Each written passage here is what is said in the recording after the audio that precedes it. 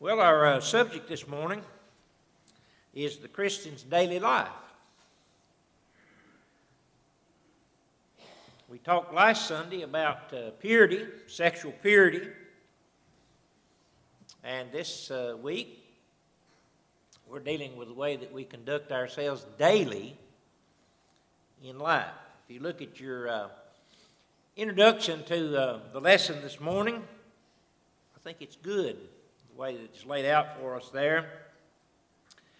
Jesus was very clear when it came to what discipleship meant. Luke 9:23, if anyone desires to come after me, let him deny himself and take up his cross and follow me. What did I leave out? Daily, yeah. Take up his cross daily. Now, if a doctor tells you to take a pill daily, how many times are you going to take that a day? You're going to take it one time a day every day, aren't you? Monday through Saturday, right? Going to skip Sunday? If you don't forget the pill. That's why I lay mine out on top of the counter, and 7-day supply in a little plastic outfit that's got Sunday through Saturday, and I always check it at lunch to make sure I took it in the morning, Joey. Sometimes I forget it. But the prescription says daily, we're going to take that daily, aren't we? If we remember to do that. But when we talk about living our lives in the way that the Lord would want us to walk, we're talking about doing the same, aren't we? Every day that we live needs to be lived for the Lord. And the behavior that we exhibit is important. And if you'll notice at the bottom of 65 down there, about 3 lines up, a short sentence there, behavior matters. So Jesus teaches us we're to take up our cross daily and follow after him. How much of us did the Lord want? All of us, didn't he? Yeah, he wants all of us. That second sentence there, or third sentence there in your introduction says, Christ requires complete devotion. And that's what we need to be concerned about. I once heard of a businessman who said he was a Christian on Sunday, but he was a businessman Monday through Saturday. Can you live that way? Got to be a Christian in your business dealings, right? Because there are certain moral concepts that are taught in Scripture that we have to use in our business dealings, right? Honesty. You know, we're to deal honestly with who? All men. Yeah, the Scriptures teach us that. So we're talking about everyday living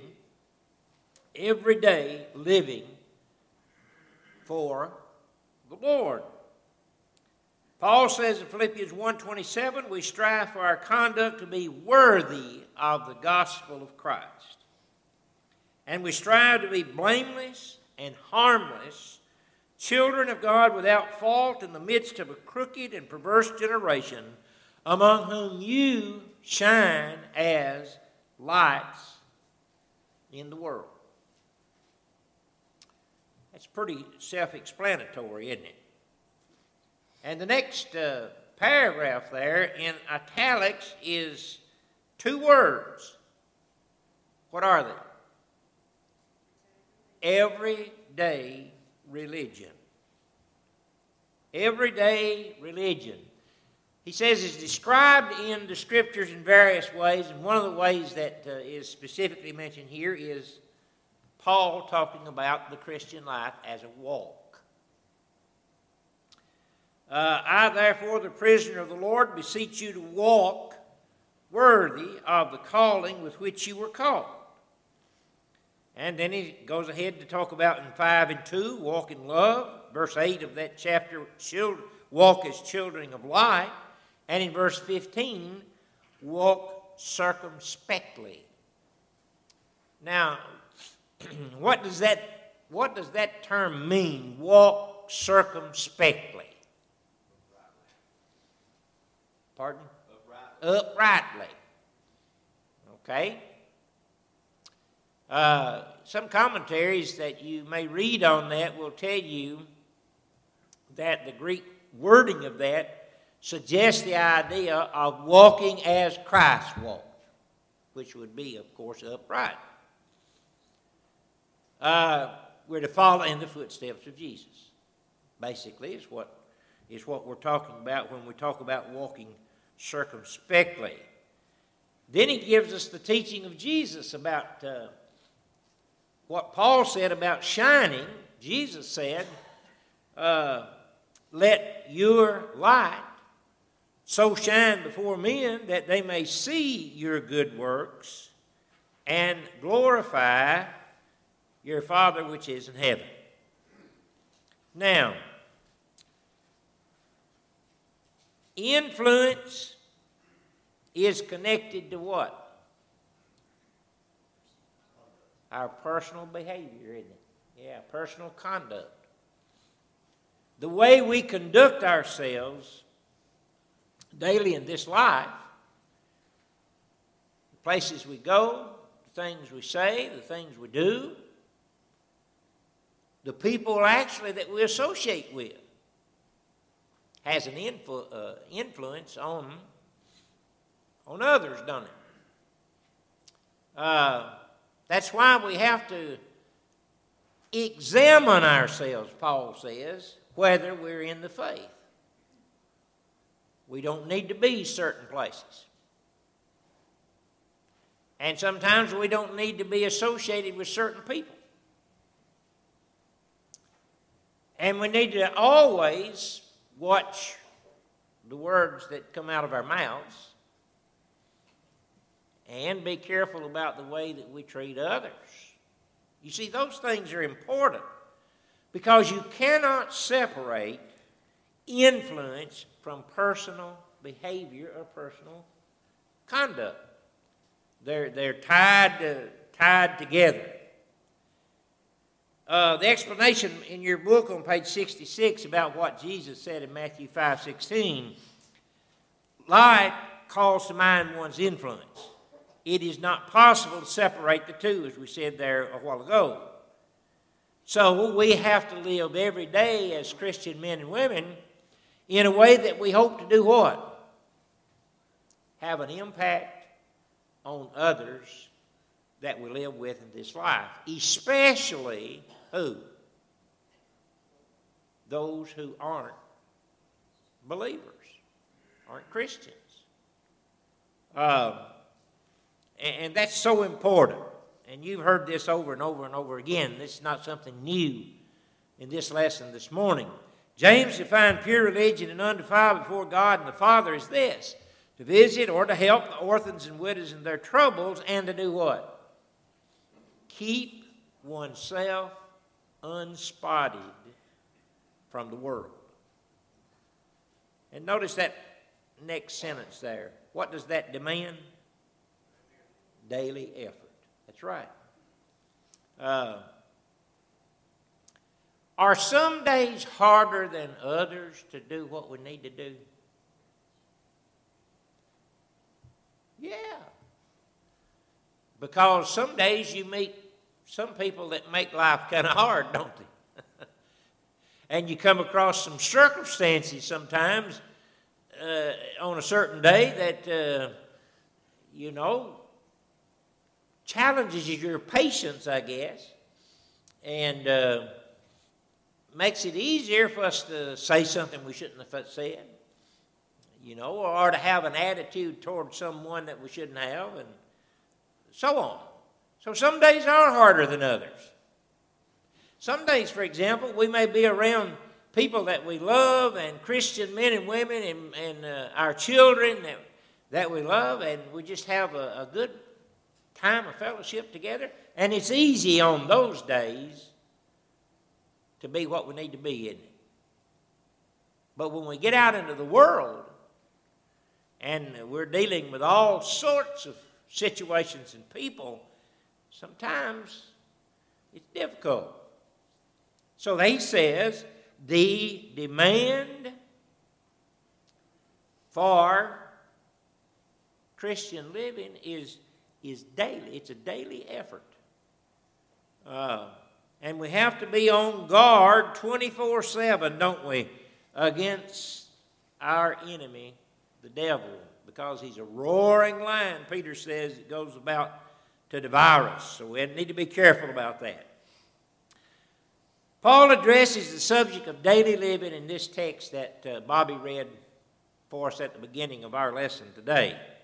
Last week we talked about the need to maintain sexual purity. This week, the need to do what?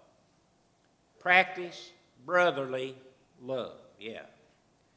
And notice the last sentence in that paragraph where we're reading there. Brotherly love is demonstrated when one behaves appropriately. And the last part of this lesson text today is probably the best known of the writings of 1 Thessalonians. And most of the time we hear it read and studied and thought about, I guess, sad to say, on funeral days. But it's something that we ought to consider daily. Because the coming of the Lord does what for us? Yeah, but it also, knowing that the Lord is coming again, and at that time He'll be the judge of the world, what ought that to do in terms of our living? Motivate us to live righteously, right? In view of the fact that when that happens, when the Lord comes again, and we'll talk more about this later, there won't be a time for repentance after that, will there? It'll be too late. So, knowing that the Lord is coming ought to be a motivator for us to live daily lives and behave in such a way as would be approved by the Lord at His coming.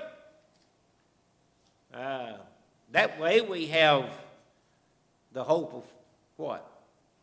Life everlasting. That's right. And then he says what a comfort that is. After learning the truth, the brethren were to use that truth to comfort others. Well, the first section of this lesson today has to do about walking properly.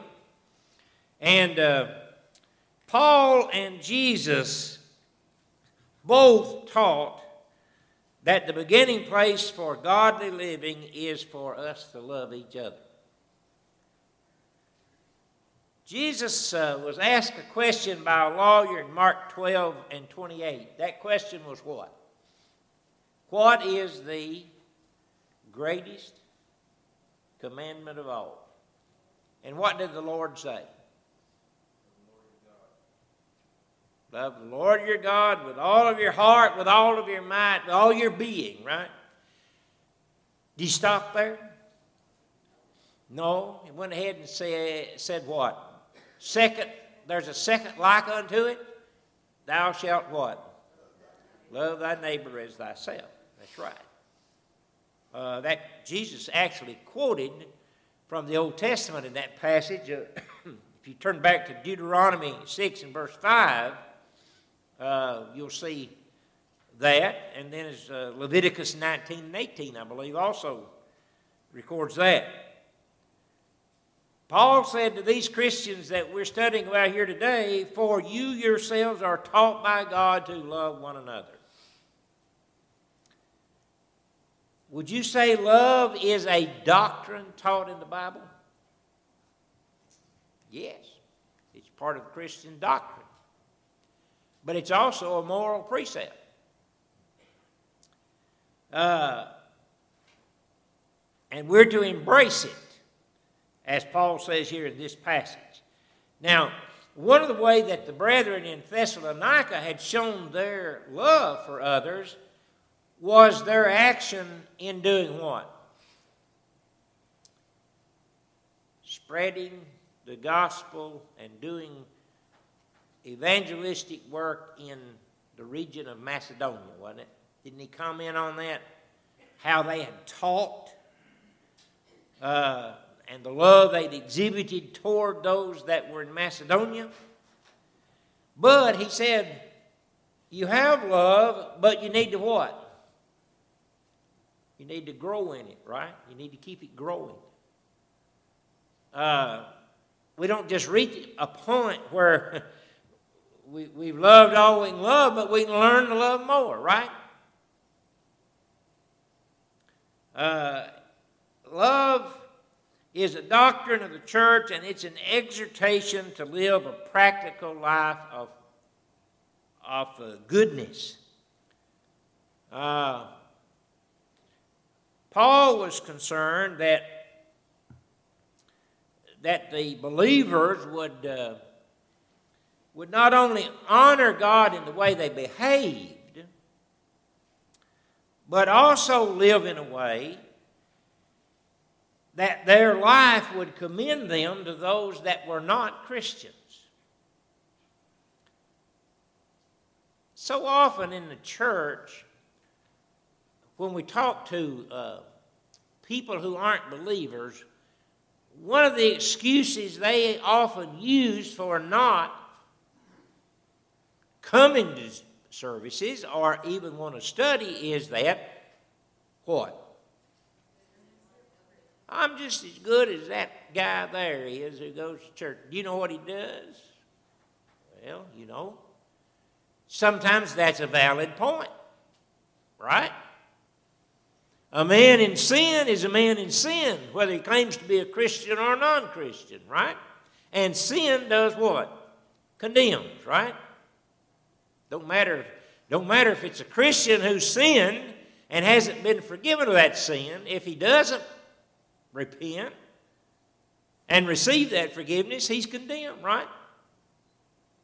And a man who's never been baptized into Christ, who feels he's okay the way he is, he's condemned because he's not been obedient to what God requires of him.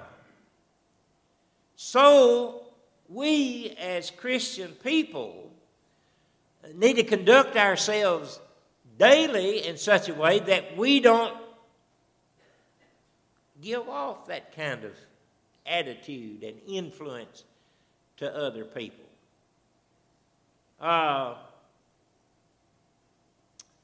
If I didn't pay my debts and I'm dealing with a businessman and I'm claiming to be a Christian and he's not, what's he going to think? Well, nothing positive, right? Here, this man claims to be a Christian and he's not fulfilling the obligation that he agreed to. Same thing with cursing or whatever, the behavior may be. If it's not Christ-like, then obviously we're taking that person in the wrong direction. So we need to be very, very careful about the behaviors that we exhibit in this life. We are not perfect in any sense of the word, right? For we all sin and come short of the glory of God, Paul taught in Romans 3, right? None of us are perfect. We all have our faults. And we all stand in need of God's forgiveness. I do daily in life. And I ask God daily in life to forgive me of my sin. So I'm not perfect. But at the same time, we need to exhibit to people that we deal with, that we're in contact with, Christian or non-Christian, a Christ-like attitude. And if we have influenced them negatively in some way and we know about it, then we need to say, hey, I'm sorry, I didn't mean this or that, or I didn't mean you to take that way, or whatever, Sometimes we say something and it comes out one way and we mean it another. I do that quite often. But, it's just something that we have to deal with. We're human beings, subject to mistakes, but when we realize we have made our mistake, then we need to do something about it. And if that means dealing with another person or if that means dealing with God, we need to do both of those. So, honest, upright living, walking exactly as Christ walked, is important. Second thing that he mentions here is the worth of honest labor. For we were not disorderly among you, nor did we eat anyone's bread free of charge, but we worked with labor and toil night and day, that we might not be a burden to any of you. Now that's from 2 Thessalonians 3, 7 and 8. But he mentioned something here in this text today about our work and not being lazy. It's just as disgraceful to be lazy as it is to lie, cheat, and steal. Paul, in 1 Thessalonians and 2 Thessalonians, talks about the value of work. We need to work with our hands to provide for our own, and also that we might have to give to help others who might be in need. He wrote in the book of Ephesians that let no man steal, but with his own hands work, that he may have to provide for himself and also for others. So we don't want to be lazy. We want to be workers to provide literally for our families here and help others, but also we want to be workers for the Lord. Overcoming ignorance. That's the second section here from 1 Thessalonians 13 to 14.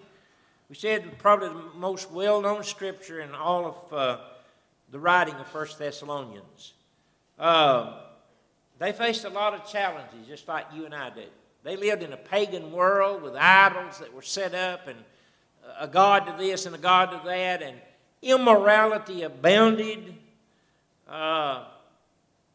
openly in the culture that they were a part of. Well, we say the same thing about the world that you and I live in, the culture that we're part of here. We may not see shrines set up like they had carved out of wood and stone and all of that sort of thing around us today, but we have our gods that people look to and worship in some way.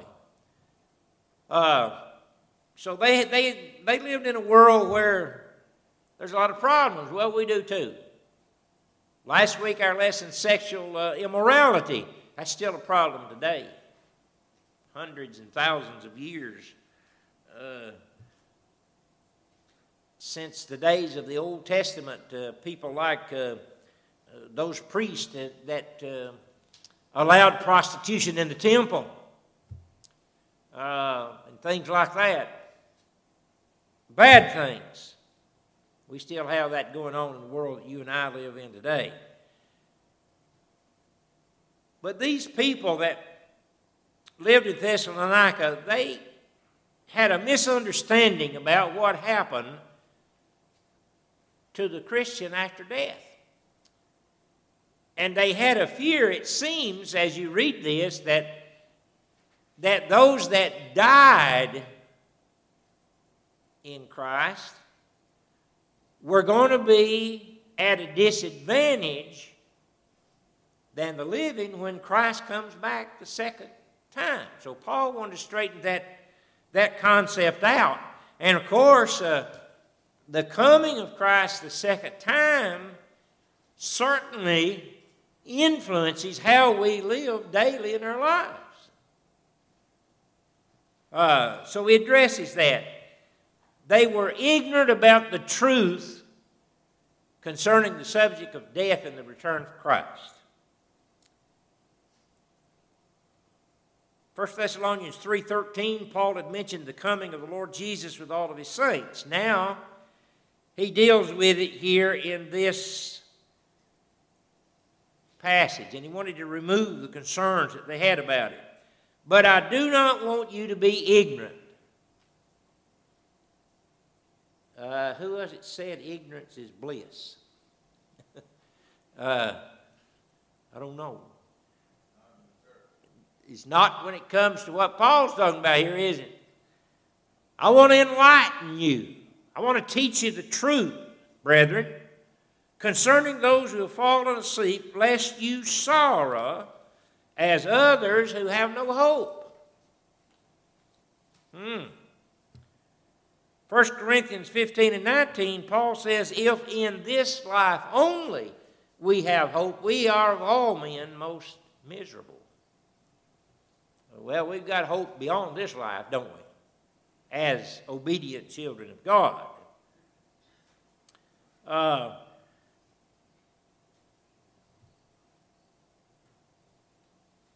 They thought the Lord would return before they died, according to what you read here. And Paul may have indicated that in his thinking when he said, we that are alive and remain. We, that includes him. But later on, in some of his writings, we'll see that he probably thought he would be gone when the Lord returned. Which, of course, he is. But Paul wanted to understand some things about this. They feared, on page 70 in your workbook, that though these loved ones would be denied the privilege of participating in the glorious return of the Lord. But they're not going to lose anything. You know, sometimes we pray for the Lord to return soon. Have you ever thought about that? Now, for the Christian, that'd be a plus, right? But as Christians, what are we trying to do? We're trying to bring the lost to Christ, right? So we may be a little bit selfish in that. Because if we ask the Lord to bring the lost in, we need time to do that, don't we?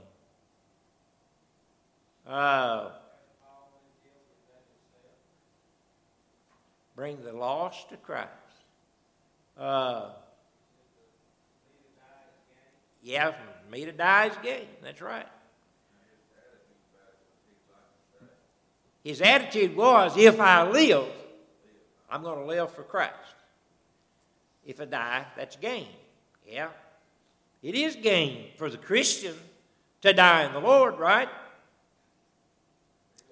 But at the same time, we look back, the Lord is not slack concerning his promises as some men count slackness, but is long-suffering to usward, not willing that any should perish, but that all should come to repentance. 2 Peter 3 and 9.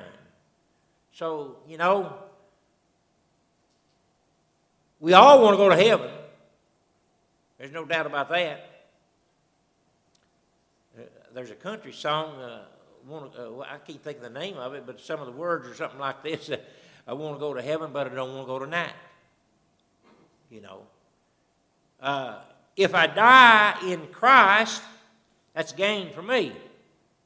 But if I live for Christ, I'm going to do what? I'm going to try to influence others to do the same and bring them to the Lord. So, you know, there's two ways to look at that.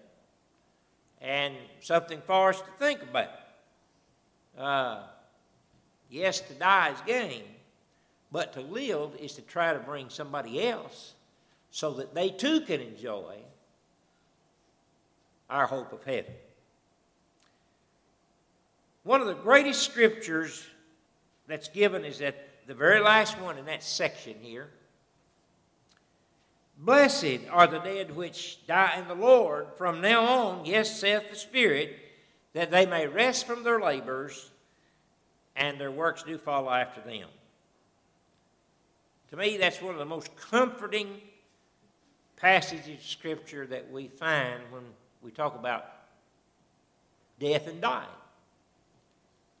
Because the death of one who has exhibited the behavior that's described for us in the Bible will be at rest. And I don't know of any greater appeal to us than rest. If you've worked hard one day and all day and you come in and you're just, as we say, dog tired, how refreshing it is to catch up with 30-minute nap.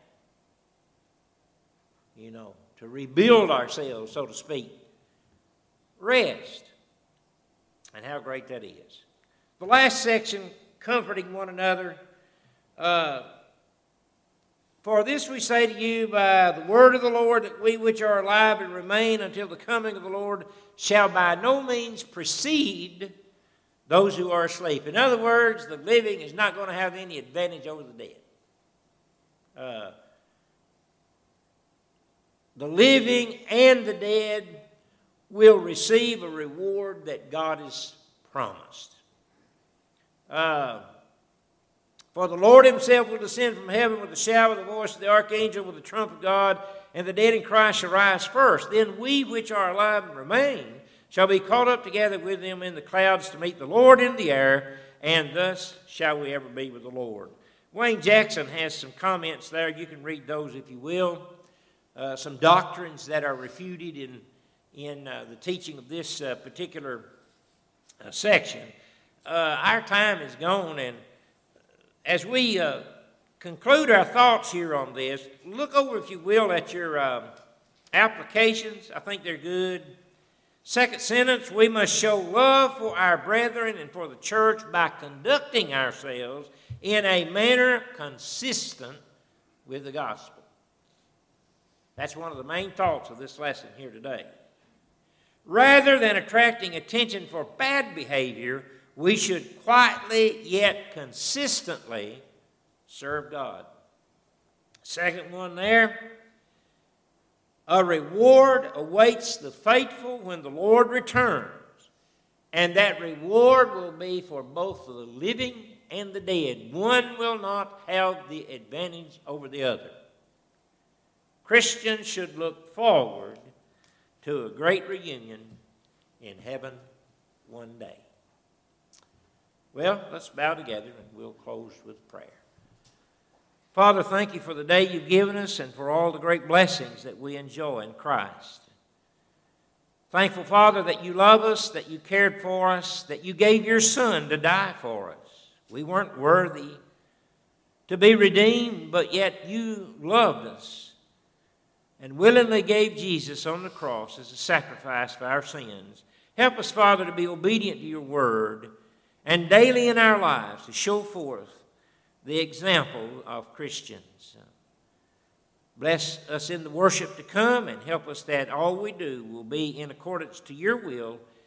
And we pray that each of us will be built up today because of our presence here for these services. Forgive us, Father, when we fail you. Bless all that need our prayers. We ask in Jesus' name. Amen.